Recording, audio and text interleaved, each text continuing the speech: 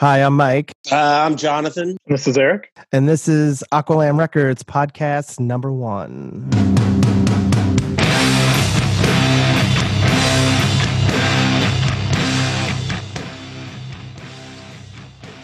All right, coming to you sort of live from quarantine, I guess. I'm stuck in Maryland right now with my in-laws. Where are you guys at? I'm in Stamford, Connecticut. We got out of Greenpoint, Brooklyn, maybe like 2 weeks ago, I think. Second week here. And where are you at, Eric? I'm in Bennington, Vermont. I've been splitting my time between Brooklyn and Vermont for the last year and a half. When things started getting kind of sketchy, I just came back home and have been working from home up here. So this is maybe week 3. The week before things really got crazy, I just stayed up here. Is it pretty rural up there? Are you social distancing pretty well? Vermont's the second least populated state in the country. And Nice. at times it can definitely feel like it. But we're kind of just a couple blocks from downtown Bennington. Like we can walk downtown in like 10 minutes or so. We're on a residential street and we're actually kind of on a main street. And we're like a block and a half from the hospital. It felt a little bit funny to be so close to a hospital. But I think we only have like 8 cases in our town, which it feels a little intense because there's only 16,000 people in Bennington. I haven't done the math, but it feels present here as much as anywhere else. I think for me, the whole reason why I got out of Brooklyn was just like nobody was in Greenpoint. People were still partying, going to the bars. And, we have Nest cams going at the Aqualam house on the street, and there's still a lot of people walking up and down the street. But we had a big Bandcamp sale a couple weeks ago. I brought most of the warehouse up here with me. I've been busy packing and setting stuff out. Are those records behind you? People can't see, but are those there's boxes behind you in the garage? There's boxes of records and books. Tried to bring a little bit of everything so I wouldn't have to go back down, but I think I'm actually going to have to go back down. Just trying to figure out when's a good time to go back down. So Aqualam's open for business. We're still open for business. We're still sending stuff out. One thing that was challenging on the 28th, we were going to do this big, huge show with Frail Lopan.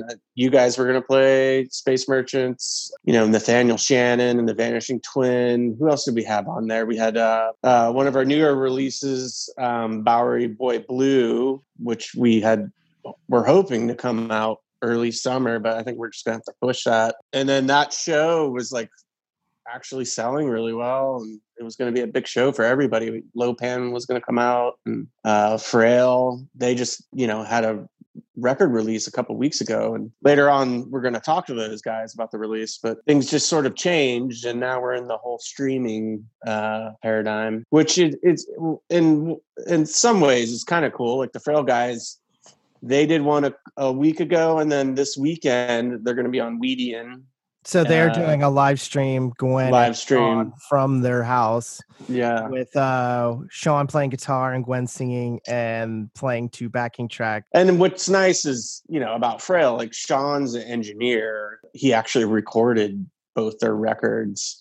So like all those guys, are set up, have really good sound. And I think everybody's like working these things out. I mean, there's a lot of interviews going on, podcasts, and I think that's why Eric and I always talked about doing this, and even now seems like a great time to like try to make it work out. And I know you guys were talking about getting the other artists maybe to do some live streaming. I know we're going to talk to a lot of the artists on this podcast, which is good. Anyway, we can get the word out now without actually touching people in person. Yeah, and also I think we're gonna try and open this up to people beyond Aqualam, people beyond music. Pretty much everybody on the label comes from a creative background. Eric and I are both like creative directors and designers. You're like a sound guy, producer. So I think we'll come up with some cool shit. So before we get into the Frail interview, what are you guys watching at home? What are you what media are you consuming to make yourself sane? Movies, records. Yeah. So what I did, and I probably shouldn't have done, I did it early on because I watched in New York. I watched Contagion. That's a terrible movie to watch right now. and then even worse, I actually bought I Am Legend. These are not documentaries, by classics. the way. They're just classics, and yeah, and it's pretty close. So the new Westworld, the 3rd season, I'm super into that. It's good. Some people are dissing it, but I'm digging it. I've only seen the first episode. Actually, about a year and a half ago, we dropped HBO, so I haven't seen anything that's been on HBO in the last year and a half. I was happy to get back into Westworld, and I also just kind of binged The Watchmen, which very good. I finished last night. It's really good. That is super amazing, and our boy Trent Reznor and Atticus did the soundtrack to that. You guys know that? Yeah. Oh yeah, it's really good. The score is amazing. Yeah, I'd been hearing about how amazing the show was, and just kind of sat on it. And like I said, not having HBO, I just thought I'd eventually get around to it. So funny watching it late night. I had to restart a bunch of episodes, and I'd wake up on my sofa and I'd be on episode 9, and the whole thing is running subconsciously in my dreams, and I'm like, I wonder what's going on there. That's just dad life. Yeah, for sure. Yeah, we all have children. Audience. I'm stuck in my in-laws' house, and I've been watching a ton of cable, so a lot of random movies come on. And honestly, it's been awesome watching just a bunch of dumb movies. Recently, I watched Benny and June, and I was noticing how much of Johnny Depp's style in Benny and June, Jack White lifts for his solo look. And I think I saw you. Yeah, I was talking about that online. Also, the plot of that movie is that if you want to seduce a mentally ill person, you should learn vaudeville bits and to pantomime. And then the mentally ill will fall in love with you. Try that out after I get my divorce, which we'll see. Gotta learn a little pantomime, and then you'll be good, man. Also, we watched Legend. Have you ever seen that movie? Tom Cruise is that movie. I love that movie. I bought that years ago on DVD. But Tim Curry is amazing in that. He's the best part. It seemed like that movie was greenlit over a lot of cocaine, because it's just not much of a plot. Their sets are absolutely insane. And I was saying, Tom Cruise in the movie Legend, Tom Cruise is covered in so much glitter for the entire thing. I feel like he still finds pieces of glitter on himself even now, in his hair. Because I think Dimitri Martin had a joke that said that glitter is the herpes of crafting supplies. Yes. Yes. Once you get it on yourself, it's just never coming off. Yeah. And speaking of Tom Cruise, I know people like to hate on that guy, but I kind of like his movies. Vanilla Sky was one of my favorite movies of all time. And you guys can call me out on that, but I in general don't mind him. I don't love a lot of the movies that he's in, but I think he's a decent actor. I think he just got messed up with that whole whatever that thing's called. Yeah, you have to watch out for that. Yeah, he got in too deep, and I think, is he out now? We'd have to Google that. Maybe. I don't know. Be careful. I don't want to anger any Scientologists out there. Maybe if you're listening to this and you want to give us updates on whether Tom Cruise is Scientologist still, maybe hit us up. What's the email that anybody, if they want to we'll send you a free T-shirt. So Mike, you're from the Space Merchants. You guys were in LA last summer. Almost. We all stayed in a house in Hollywood. Yes. And then down the street, that was one of the main Scientology places. Did you know that? Oh yeah, I did actually. Yeah. When I was, because we weren't too far. Also, from there was an old Scientology place that Ghost Adventures did an episode on in LA. It's like not Scientology, but I think they still own the building. And then Mike, you've been on TV a couple times. You are the sound man for Ghost Adventures for the public who doesn't know out there. So I was this. I don't go in the field with Ghost Adventures anymore, but I was a sound man for almost 5 years, and I also now I'm the sound man for. If you watch those Bon Appetit videos on YouTube, that's me doing the sound for like Claire and Brad and all them. I like how is that Bob Seger? That's Bob Seger in my Silver background. Bullet Man. So I've leaned very hard into the Zoom backgrounds, and I have lots of them. And for this episode, I've chosen Bob Seger and the Silver Bullet Band, "Stranger in Town" album cover. Frail is a Cleveland band. I've known Sean Bilovecki for a really long time. He used to be in the band Disengage. Those guys, at one point, they were on like a few of the Jackass shows. I think they had Soundgarden's manager. I don't even know. But it was a big thing. And, I've known those guys since high school, and then ended up forming a band with half of that Disengaged guys, Black. It's funny. The label seems to have a lot of people from Cleveland, but I think it's just because I'm from there. Yeah. So let's play this interview that we did with them and hear what they had to say for themselves.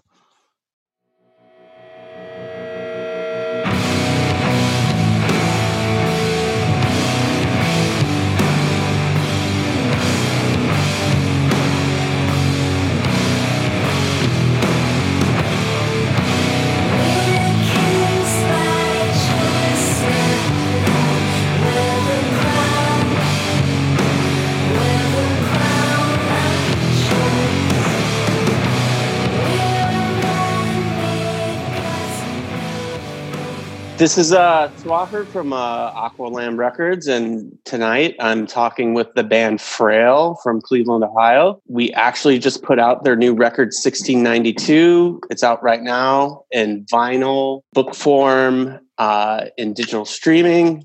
And first of all, let's just introduce the band. Hi, I'm Gwen. I'm responsible for the ASMR portion of the music. Ooh. I'm Sean. I play, rhythm guitar and spooky guitar. I'm Elliot, and I play rhythm guitar.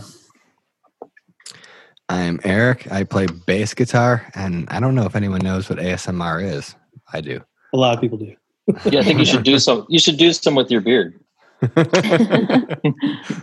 I'm Pat, sometimes Patrick, and I count people in on the drums. Okay, so I have no idea what ASMR is. There you go. See? Can you explain that, Gwen? Are you serious? ASMR is this. Gosh, it just became popular relatively recently. It's where people kind of talk like this, and they tell you, "Hi, I'm Gwen." I brush their hair. And sometimes they eat chips into a microphone, and it's really weird. Oh wait, I know what this is. Because I am an audio engineer, sound man as a profession, and somebody on set was talking about this when I was working at Bon Appetit, which they were asking me if I was freaked out by that because I listen to people chewing and eating all day. Well, are you? Are you freaked out by it? No, it's like there's certain sounds that'll do it, kind of like that boot stuck in the mud sloppy sound kind of does it for me sometimes. But my wife doesn't like when I chew ice, so I'm sure she would not like it very much. Oh, chewing ice. That is the worst. So let's talk about a little bit about Frail, like the history. So Sean, I've known you like a really long time. I think since I was 16. I first met you and another guy who's a good friend, Bobby Berg, skateboarding. And then you later joined the band Disengage, played with those guys for a bit. And in between then, you did some various other projects with ex-Duvalby Brothers. then you took a little bit of a hiatus. I'm just curious to know, like, how did you and Gwen meet, and how did you get back into writing cool music? So I have an apparel development business, which means that if you want to make jeans or a jacket or a shirt, you would come to me and say, hey, I want to make this. I have no idea what I'm doing, but here I bought this J. Crew shirt and I want to start a brand. I really like this shirt and I like this other sweatshirt from Rick Owens, whatever. So I make patterns and the tech pack and source the fabric and then help you find a factory. So all the thinking bits of making clothing is what I do. So Gwen actually reached out to me. She had a store in Ohio in Beechwood, and she wanted to work on a line. So she emailed my company and said she wanted to get some patterns made. And that's how I met her originally. And then, I don't know, a year or two went by, and then we both were able to date other people. So we dated each other. But then, so how did the music start on that? You've been involved in tons of projects. So how did it start with Frail? How did this concept of lullabies over chaos come about? I didn't play. When I first started hanging out, like I wasn't playing music at all. Like I wasn't really even into it. Like my guitar sat for probably years without getting played. And then when I started dating, and then I gave up drinking, and all of a sudden I had all this energy, and all of a sudden I wanted to play guitar again. So she got me for Christmas. She bought me Logic, which is a recording software, because I'd always been like a Pro Tools guy. I always had Pro Tools, but I had an older version and it was just whatever. And Logic just felt a lot more intuitive. So it kind of sparked everything. And then I would just listen to her singing in the bathtub. Like she'd be singing Portishead or other songs that were kind of like trip hop like that. And so I said, I think it'd be cool to just do a little music project with you. I'll play guitar and you sing. We did a cover of a Lil Peep song, which was I don't know if you guys know who Lil Peep is, but he's like a rapper. He unfortunately died. But we covered this Problem song because we listened to it at work all the time because we work together. Gwen's also got an apparel background. And then I did the Portishead cover because she was sing Wandering Star all the time. So I was like, oh, I'm just going to play this, but I'm going to play it heavy. And then she sang it and we liked it. And then we just kind of kept going. But I never, I tried to make the music as heavy as I could. This is the first band I've ever been in drop B. Usually it's just like drop D or maybe D flat, but B was like super low. Like I had to get all new strings and set up differently. So I tried to make the music as heavy as I could, but never pushed Gwen to be a yeller because she's not a yeller. But just kind of maintain that bathtub voice over it. And that's why, that's where the whole ASMR thing came from. Because we did an interview like, I don't know, last week, and I think that came up in the interview. And we thought it was hilarious. So Gwen, Sean has a big pedigree, and everybody else in the band has a big pedigree of bands. They're sort of lifers, and we can start talking about, as we go down the line, all of your guys' other bands that sort of influence what you're doing. But Gwen, have you been in a band before? No. So a zillion years ago, I was in a garage band, but we didn't do anything. And I was always super shy. I still kind of am pretty shy. It took a lot to get me up on stage for our first show. It's kind of funny because no, it wasn't. there were many arguments that happened around that. But basically, when we found out that we were going to Europe, we had to practice. And I had never sang in front of a crowd before. So Sean put together a show. It's supposed to be at the Grog Shop, which it was. But it was supposed to be on a Tuesday evening or something like this. And it was going to be, just we'll open for somebody.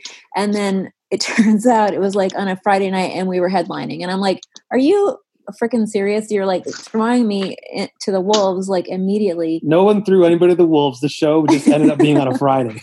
But it was like for somebody like me who's shy and introspective and it was very difficult to put myself out there in front of everybody. I've seen you guys a few times, and I would say you have a stage presence in look and in how you're projecting to the crowd. Is that just something that just popped out? Yeah. I like this.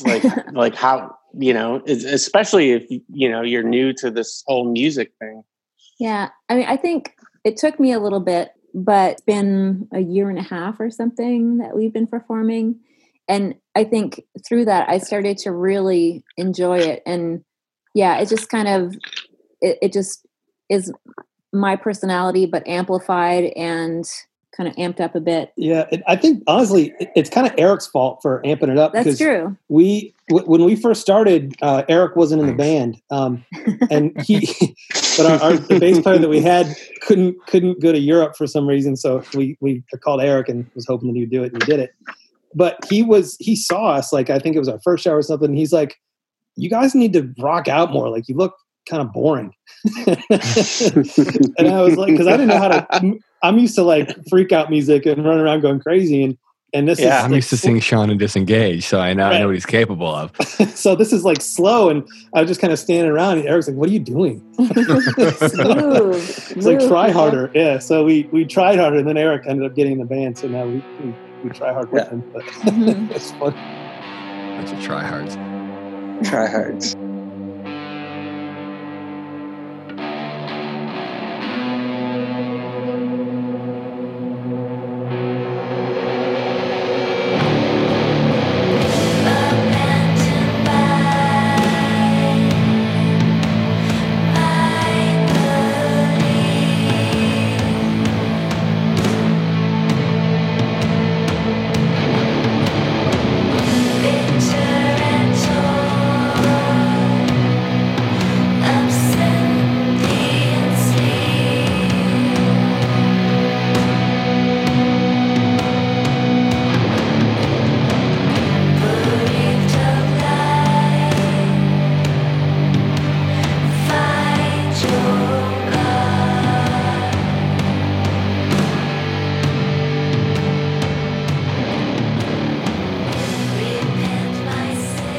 I remember when Sean, it was like maybe a year ago or so that you gave me a call.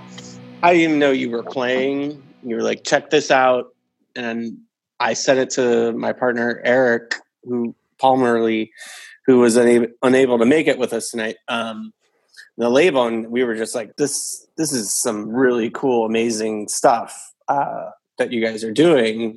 You guys are heavy, but then there's a beautifulness, Gwen singing over top, and it just works out really well. So like, how did the rest of you guys, like, how did Sean talk you into this? Why did you guys sign up? Europe, baby. Yeah, Europe.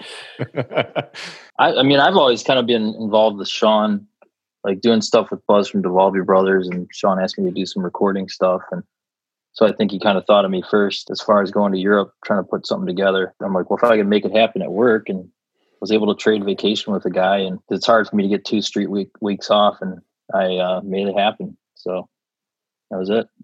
Yeah, and then Pat, how do you feel about this band? Because again, you've been in like a zillion bands. Like I was in a band with you, and like, I mean, I like it. How is this like experience for you?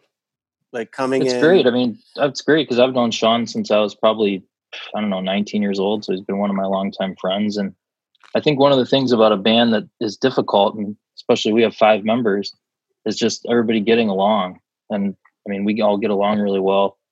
And I think that transits into the music. And I mean, we enjoy being around each other and playing together. So, I mean, that's huge in itself.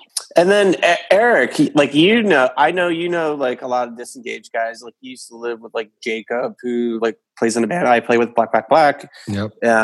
It's one thing as a label that we like is how, and it's great for us to do, is like these long-term lifers in music, we're able to help keep them going and keep the, I don't want to say dream alive, but keep the music alive in a certain way. So totally. Like, yeah, I feel like Sean resurrected me. I mean, like, I don't even know how Sean knew I knew how to play the bass. Honestly, I was a drummer last time we really were around each other musically. So I was kind of surprised. I was like, how does he even know I know how to play the bass whatsoever? But I was soaked. And the music's interesting because it's so sparse in a good way. Like, I'm so used to being in bands that are so busy and everyone's trying to play a million notes and show off, and it's just like this shit is just like straightforward, and there's so much breath in between chords and notes for things to happen or not happen that makes it so interesting. And it's that made it hard for drums for sure. I'm used to playing Mid-hyper all. faster and more technical. We all had to learn how to play slower and not hit shit in between shit. It's Painfully different. slow. Pat, I'm just amazed at you because I know how much of a diddler you are. In more ways than one. Yeah, we all do. And then you guys. Elliot, like, what's your story, dude? Because like I kind of knew the rest of these guys. Like, how did you get involved? Sean and I had a stint together in American Werewolves. We played a show at this Horror Hound convention, and that's how we met. And we hung out that night. And then he ended up quitting that band, and then started this, and then asked me if I wanted to play guitar. And then the idea was to go to Europe with them, but I couldn't do it due to work things. But yeah, he just hit me up and asked me if I wanted to play with him, and I liked it a lot. Yeah, I mean, I love the dual guitar thing. I think that was amazing. The last show we had at Vitus, just you guys playing there. I think you guys just like when you opened for Silvertomb, you guys were brand new. You guys won over the room. It was like a great show. Can't wait to come back. Yeah. How did you guys feel about that? I mean, that was your guys' first time in New York. I loved it. It was great. It's too short. How do you guys feel about playing to these crowds? It seems like you're winning over crowds. They don't know what you're about, but you go on stage and you guys are all winning them over. Like how does that feel? I felt very comfortable there. It felt like I belonged in that city. Yeah, I'd agree. That pizza was very inviting. Yeah, but it's a good thing you guys aren't there now. Yeah. Let's talk about your first record, the EP, which is out on Lay Bear, who's our partner in this record, 1692. But yeah, maybe first talk about the White Witch EP, how those songs came about, and then let's go in depth into the 1692, and we can talk about the book and all that stuff. So, and then just some of the themes, like what you guys were thinking when you were writing stuff. Was it all just jam sessions? Yeah, when we write music, I do my thing separately and Sean does his thing separately. When we wrote The White Witch, I swear to God, I cried a lot. And it's because I'd never written a song before. And Sean's like, yeah, here you go. Write something. I'm like, I have no bloody clue what to do. But I think I just kind of did what I thought sounded good and kind of we pieced it together. But as far as themes, I think White Witch was an angry album. I think it's a lot of anger and but I think with both albums, there's always an undercurrent of spirituality and religion that kind of pervades through, I think, all of my lyrics. But what do you think about writing the EP, Sean?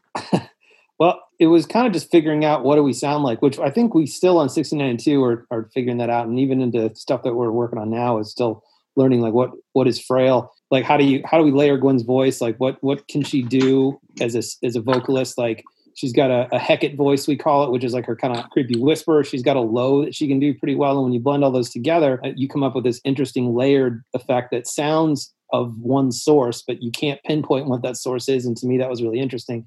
And then, through all the heavy guitars and the overlaying, like using pedals, which I'd never used pedals before. I didn't even know what effects loop was before this band. And then we just came up with something that we were excited about and released it ourselves on Bandcamp the next morning. Somebody bought it and we were like, no way. We just made like $3. This is amazing. And then the next day, Desiree reached out and she's like, hey, if you're not working with anybody, I'd love to put this out in Europe. And we couldn't believe it. And then a week later, she was trying to, get us onto festivals in Europe, and then we were on them. So, before we even played our first live show. And that's Desiree from Lay Bear Recordings in Europe. Right. Yeah. Desiree. Yeah. She's amazing. Hope to work with her for the rest of our lives. She's awesome. But yeah, so she made Desert Fest and Soul Crusher over in Europe happen, which were two festivals that we played in. That was really the springboard for us to get to do everything that we're doing now. And then, and also that was the impetus for us to put a band together. and then for Eric to say stop being lazy and rock out. So it was all like a building block of getting to where we are now, because we just put that record out just because we gave ourselves a deadline and made ourselves do it. Yeah, how is the songwriting process? Because I originally it's like it was just the two of you guys, but now you guys are like a fully fledged band, and like what is that transition like? So Corona is kind of messing with that, because right now is about the time when, we just finished doing, most of the press and everything for 1692. So we were going to start as a band writing songs, because we haven't done a whole lot of that yet. And I want to, because it's going to get like, I'm probably the worst guitar player. And I don't know, Pat doesn't, I don't think plays guitar. So he doesn't, he's not part of it. But like between Eric and Elliot, like I'm probably the worst guitar player. So, I want to get other voices in the conversation going, and we're probably about to turn that corner, and then now we're not allowed to be around each other again. So this is the first time I think we've even talked to each other like for more than text messages in a couple weeks now because of this. Yeah. I mean, is there ways around that, or could you guys do Zoom jams? Pajama Band. Pajama Band's been a long-lived dream that we have to fulfill. So Pajama Band's like, because of the where technology is now, like recording wise, like Pat got eDrums a while ago, and he's got a version of some of the drum stuff that we use for the record, so he could record in his pajamas. Eric's got everything set up at his house. Like he's I see all those orange amps. What is that, dude? Is that our original 70s OR? No, nothing 70s, unfortunately.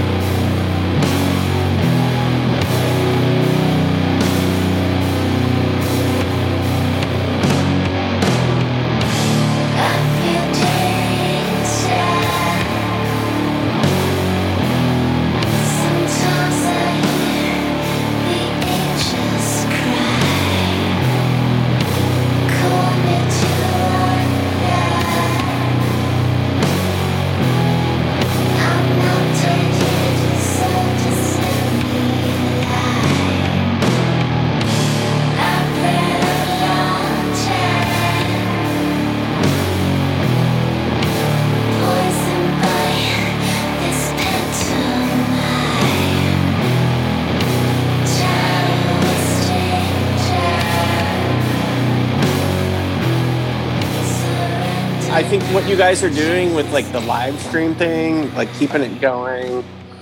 I think, I was on that live stream. I saw like there was like 3,000 views, or maybe I'm like misread. I saw that. It's over 5 now. Yeah. Wow. So I think, do you guys plan on doing more shows like that for people? The Weedian, like that dude reached out to us. Was that this morning that he reached out? Was it yesterday? Oh, so yeah. We definitely have to mention that. Yeah, Weedian he's from Europe, and he's just got a really good Instagram and Facebook, and a presence over there, and kind of is like an influencer when it comes to stoner doom. And I've talked to him, and he's always been pretty cool to us. But for him to reach out and say, "Hey, would you guys want to take over my Facebook and do a live stream?" To me, that says that the live stream that Gwen and I did like resonated with people. And we had, if you look at the comments on that thing, there's like almost 400 comments on there from all over the world. Yeah. That sounded amazing. Like how did you guys set that up? Like technically it was like going through a live board and yeah, we have like this little crappy 4-channel mixer that I ran into audio unit into the computer, and then my DSLR was shooting it in. But because it one of the benefits of like that's how Gwen and I practice. Like we have these backing tracks that are like snippets from the record that are just minus our parts. So when we practice, like, because we practice every single day, like every day, and it drives me crazy, but we practice every day. So we can't have the band every day. So we have these backing tracks. And so that's what we just pumped into there to do the live stream. And that's what we'll do again for the Weedian one on Saturday. So one question I want to ask: do you guys think you could illegally get together? Is everybody like COVID free? Pat, so far, I don't know. Pat, how are you doing? That's in the medical industry, so I don't know. I want to be near him. I haven't been working, so I'm good. Well, that's good. You're good. Yeah, I don't think it's illegal. I think it's just frowned upon, and people will probably scream at us if we do that. I agree 100% with that, Elliot. Well, Sean, we can wear the gear you made. Oh, the mask. One question for all of you guys: like, how are you guys doing during this kind of like fucked up time, shitstorm? Like, how is your guys' mental state? I'm doing good, other than just financially worried about things because my hours at work got cut. So it was like things were going really good, making good money, and then that kind of comes to a halt with complete uncertainty of what it's going to be like. So other than that, I'm just staying as negative as possible, and that's what I do. So, and then that way I could be pleasantly surprised if things work out well, but I'm not planning on that happening. So I think everything's ruined. I mean, I can't help but constantly feel positive about the fact that I have extra time to play guitar. I mean, I can sit and tweak different sounds from a speaker like endlessly to like go crazy, which is, maddening, but I love to do it. It's nice to have the extra time in a way. So it's kind of a blessing for me to have, and no excuse to leave the house. I kind of love being a total homebody sometimes, and I don't feel bad about it right now. So I'm trying to be positive. Let's put it that way. Yeah. I've actually talked to a few weirdo engineer friends, and they're like, oh, I love this. This is my daily life. I never leave. Yeah, really. I don't feel like it's that much difference because I'm basically like agoraphobic. So like I only leave when I have to play a show basically right now, or for band practice or work. Yeah, I got a condo that's empty, so I've been going over there quite a bit, remodeling it because I'd like to eventually sell it. But I've been playing the crap out of my V drums late night, so I've been good, been able to see my kids a lot, trying to stay positive. So Glenn and I mean, we've been working from home for 2 or 3 years, so this is like no different to us. I think we're both fortunate that our income both of us are essential, I guess. So our income didn't really see a bump. So we, like Eric said, like a lot of guitars, a lot of guitars that are happening. I guess I feel extra fortunate because I'm able to also, the PPE that we're working on now, it shifted from firefighter over to making like COVID level 1, level 2, level 3 gowns for first responders. Sean, talk a little bit about, because I don't, everybody, but you guys are actual apparel developers. So like, talk about that. Like, how, you were telling me you were designing like fire suits for people all over the world. And so like, you're actually one of the people who are like helping out this like situation in a positive way. So yeah, Kent State, which is a fashion school in Ohio, they reached out to me, I think yesterday, on behalf of the Cleveland Clinic, who needs thousands of the isolation gowns, which is what you kind of enter in from the back. It's like an apron with sleeves, and they need thousands of them delivered by April 15th because there's a shortage. And one of the problems with those gowns and what's been going on and what, like the protection against fluids and viruses and things like that. Swafford, I think you need protection from fluids. Nah, I just need protection. He just passed out there. Yeah. Anyways, sorry, guys. all the gowns, most of the gowns out there right now are you wear them once and throw them away, so nothing's renewable or reusable. So what we're developing are these gowns and coveralls out of fabric that is more protective, but also you can wash it up to 100 times to high heat so that there's not a shortage next time. And cities right now all over the country are racing to get reusable masks and switching from disposable masks to respirators that are just, you could recycle them, whether they have a filter you can throw out or whatever. But the gowns that we're making right now are reusable. They're still, affordable for cities. And I think if everyone had reusable gowns right now, we wouldn't be in this shortage situation that we're facing right now. Yeah. So talk about a little bit about the mask that you guys designed, and like, because I think that was like a really cool concept. I think that was like super creative. How you guys applied like everyday materials that everybody could make, and then the patterns that you guys sent around for that. So I was on Facebook a couple of weeks ago, and I saw another fashion person from Cleveland that was on Project Runway. I saw that she had a thread going about masks, and there was hundreds of comments from people with either family members or themselves in the healthcare industry just worried about shortage of masks. And so she started a fundraiser, and I was going down the comments, and I saw another guy that I know pipe in who's I don't know what he does for a living, but I just know he's one of the smartest people I know. And he used to do like art exhibits where he would be a Tesla coil on stage and just get hit by lightning, and he would be fine because he just figured out it's a super smart dude. So he piped in with like analytics on different fabrics and fibers and how they filter particles.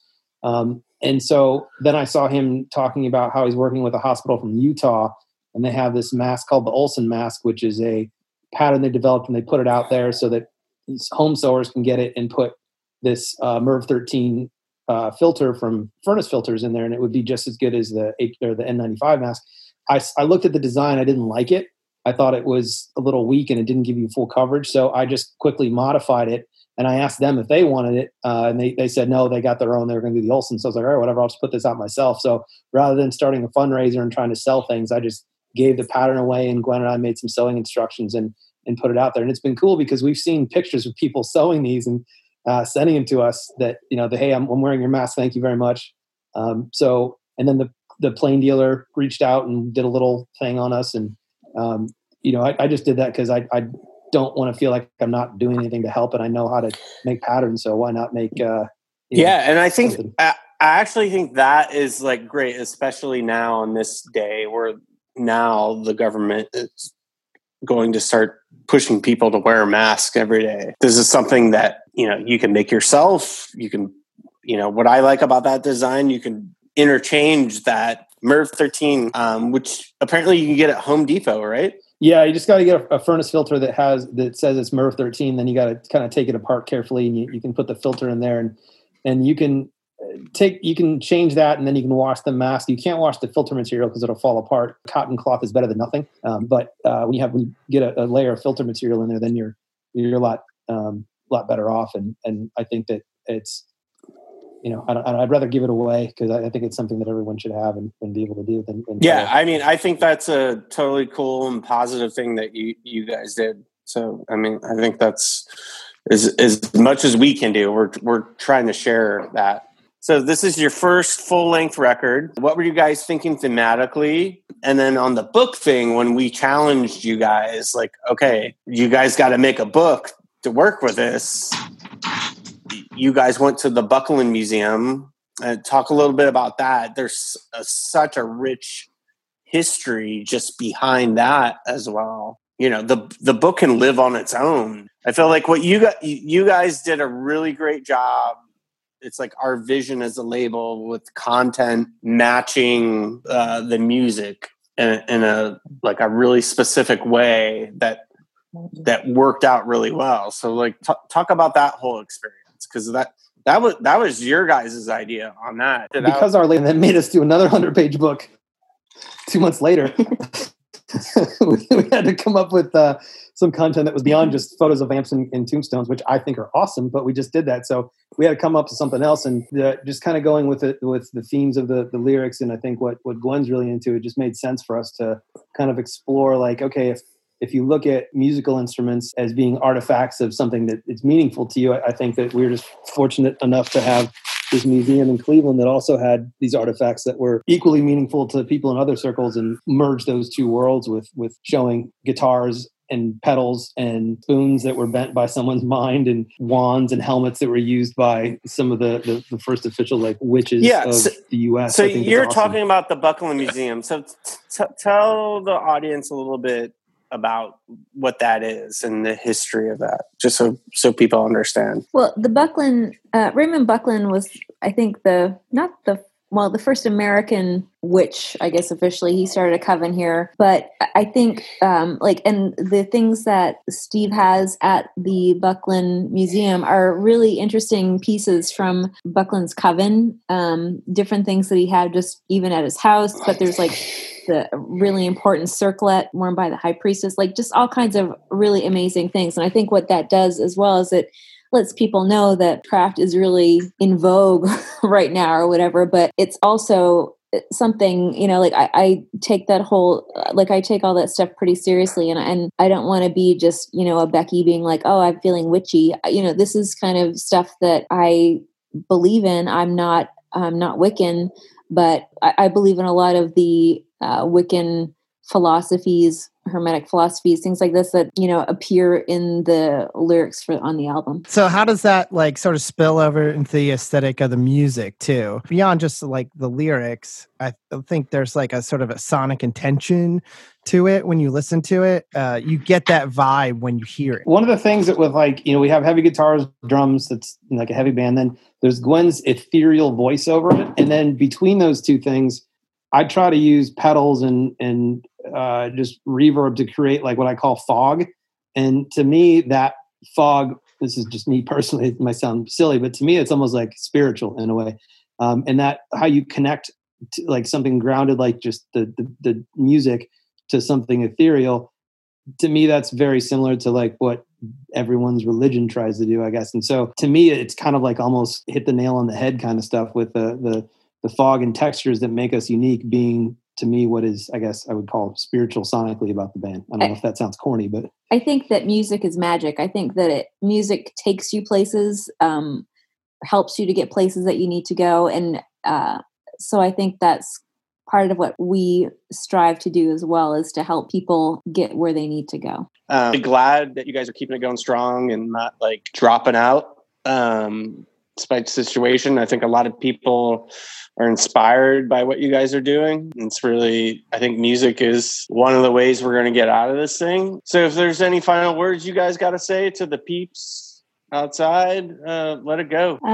I guess just thank you so much for listening, and thank you for supporting us. I mean, our friends and fans have been amazing. And, when you had the weekend where, you gave all the proceeds to us, our fans were amazing and they supported us, and then showing up for the live stream. Thank you guys so much. And like Sean said, I think in a post one time, thank you for like sharing photos. Thank you for commenting. All that stuff means a lot. And we see every single one of them and we appreciate it. So thank you so much.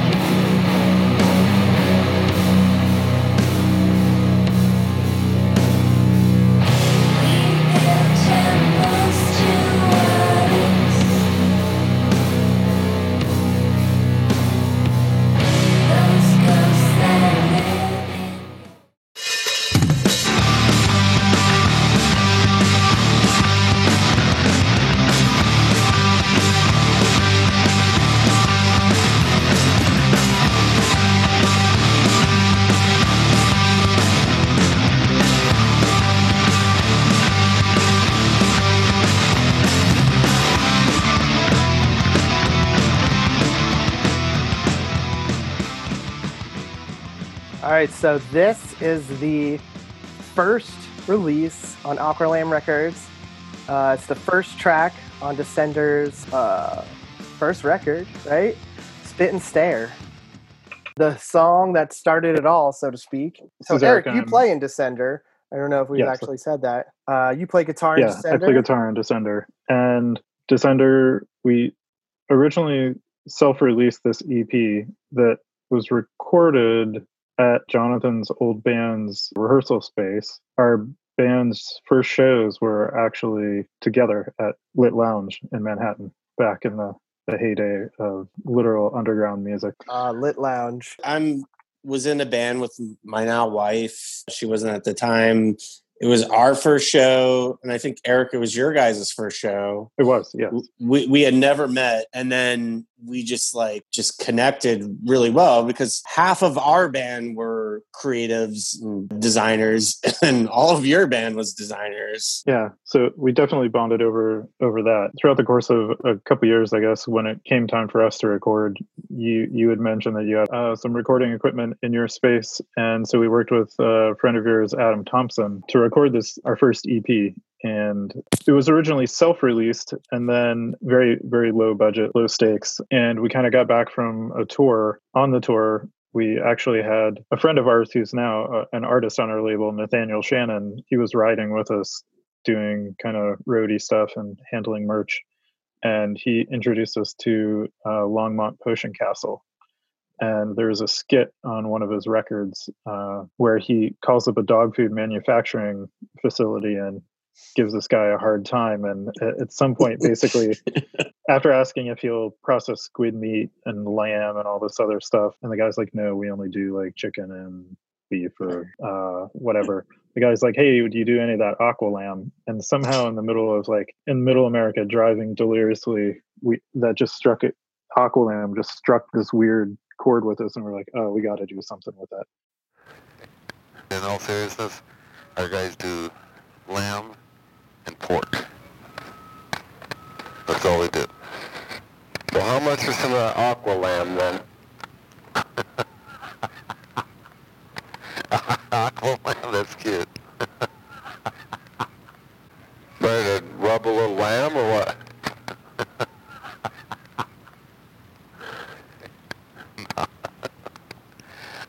I'll tell you what, yeah, come on down. So when we re-released our EP in a digipack, nicer packaging, and we had it remastered by James Pluck and put Aqualam on it kind of as a joke to quasi-legitimize the release. And I think about that time, you guys were somehow not too long after we started talking about actually making it a real label, because why not? And Jonathan was in 3 bands at the time.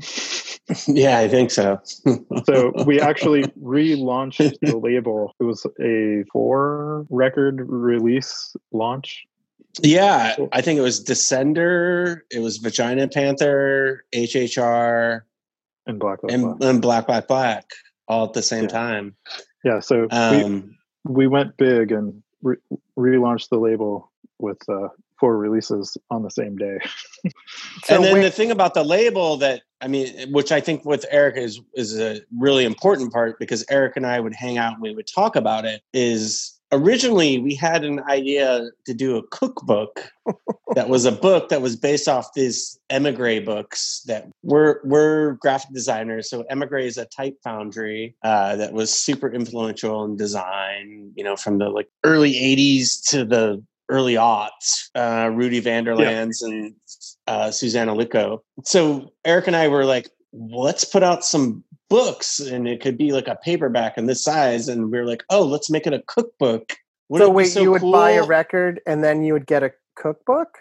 Because we thought right then at that time period, the chefs were like the other rock stars, right? Uh-huh. So we were like, wouldn't it be so cool if a chef, and I feel like we still want to do this, even though the restaurant industry is decimated right now, is have a rock star chef tour with a band, and they go from town to town. The chef goes into a restaurant, it's a guest chef. Like Eric, your brother is like a pretty well-known chef. Yeah, my brother Matt he's certainly someone who came to mind when we were talking about it. And your brother-in-law is deep into the restaurant world via his work as a photographer, right? So Evan Song, so we were talking about that. And that's how we were talking about the book. Like, okay, it wasn't even about being what it eventually became as an extended conceptual thing of the records. It was more like, hey, let's do a cookbook but that somehow we never could get that to work through. And then we started making the book, the extended, liner notes, because I mean, think about it right now. So we were a small label, couldn't really afford vinyl. Vinyl is really expensive to do. You have to buy it up front. We figured out a way with our printing and design expertise to sort of do a quasi on-demand book thing. And because Eric and I were designers, we could handle designing those books.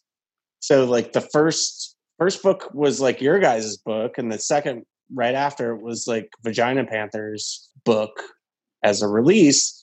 Well, and it's also for a familiar format in like the punk and heavy music scene of like people have been making their own publications and zines for and years. Like, yeah. And here's the thing. Books have been around for tens of thousands of years. And Eric and I will admit to this, but pretty much why I'm a graphic designer or a creative director is because I would stare at record covers and CDs and like try to emulate it. And like, that was one thing both Eric and I connected on as well. And now we're in this age, like when we started the label, that's when streaming was like taking off. It's like you're in that age of invisible music.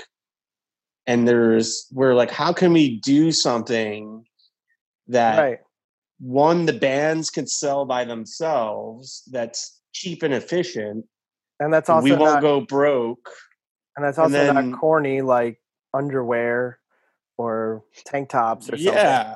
Because let's not dismiss shorts, because shorts. Yeah, I'm into shorts. One of our bands, Han, went on tour with Throat, and the band printed shorts, and they sold out. They like made so much money on shorts, silk screening shorts. Athleisure wear, guys. That's where leisure wear. Athleisure wear. That's the future of that. Yeah, but anyway, I mean, the whole thing with us, like, I think Eric and I believe in the tangible and like sitting down and like really like viewing something and getting into it. So I feel like this is maybe a good place to leave it for the first episode. Jonathan, why don't you give me a recommendation for maybe a song I can listen to cheer me up during these times? All right. Here's something I'm so bummed like it got shut down, dude. I've been so into the band Tropical Fuckstorm, and I love the song You Let My Tires Down. I listen to that on repeat over and over again. That band is amazing. It's kind of like the Dirty Three meets Nick Cave. I have no idea why Australians can make such good music. It's amazing. So I would say check out Tropical Fuckstorm. You Let My Tires Down. Eric, is there a song that you want to let people know that they should listen to? It's not a new song by any stretch, but through some miracle of social media, I was introduced to Wall of Voodoo's cover of Ring of Fire. And there is an album version, but one should Google the live version, and it is such an amazing rendition, and seeing those guys play it live is incredible. And Mike, tell us what's your new favorite jam? So my jam right now is Riding Easy Records just reissued Population 2 by Randy Holden. Randy Holden was the guitarist and singer for Blue Cheer, and he didn't make too many solo records in the 70s, but most of them are hard to find and really good. So they reissued Population 2, and the song that I've been really feeling off of it is called Blew My Mind, BLUE, My Mind. You should listen to that song. And maybe I'll leave us with this song as we... I think you should as you fade out. As we fade out. Everybody, thank you. Thank you. Hey guys, stay clean and dirty. That's episode 1 of the Aqualam Records podcast. See you for episode 2. Stay away from each other. Stay away. Is it really you? Hey, but I'm watching. Yeah, I'm seeing. I hope this ain't true.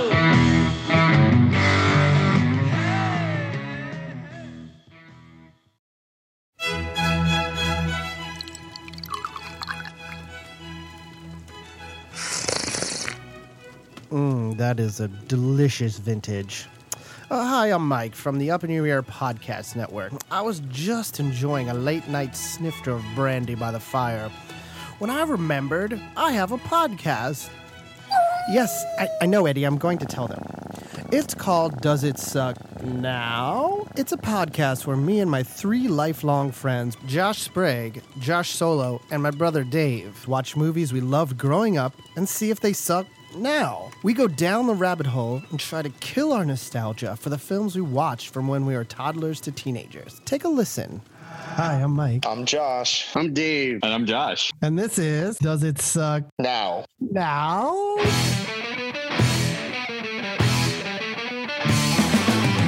I just have one more joke I wanted to say, which was awesome when he's getting kicked out of the dinner party. And he's like, don't you ever come back here again. And he goes, Suck my dick. Don't you love the movie Magic, like right after that, where they're like, cut to, it could be 20 years later. It could be 30 years later because Mark Singer, who knows? The face and the chest are telling me different things. Everybody starts out by saying, this movie sucks. However, Yeah. you should totally watch it because it's awesome. It's I want to be Jack Fizzle. Jack Fizzle sounds like a fluffer. Yeah, Peter true. Cetera? Yeah. Peter That Cetera? song. Yeah. I'll fight for your honor. That song, whatever. Yeah. That song. yeah. I am the man that will fight for your honor. Right. Throws it, then Burton catches it, and he throws it back. Boom! And all the Buddhas go to shit. Mullets But- are fantastic in this movie. They Robin are. Hood's mullets fucking sucked, and the mullets are really satisfying. Medieval mullets or 1989 ones? Thank you, everybody, for listening to us decide that Major League does not suck. I Now. give it. Or ever. Listen to Does It Suck Now on the Up in Your Air Podcast Network. You can find it on all the podcast platforms where podcasts can be found. Podcast. Also, if you want to keep up with the Up in Your Ears Podcast Network, go to our SoundCloud page. That's soundcloud.com/Up in Your Ear Podcast Network. Thank you for listening. Up in your ears. Podcast Network.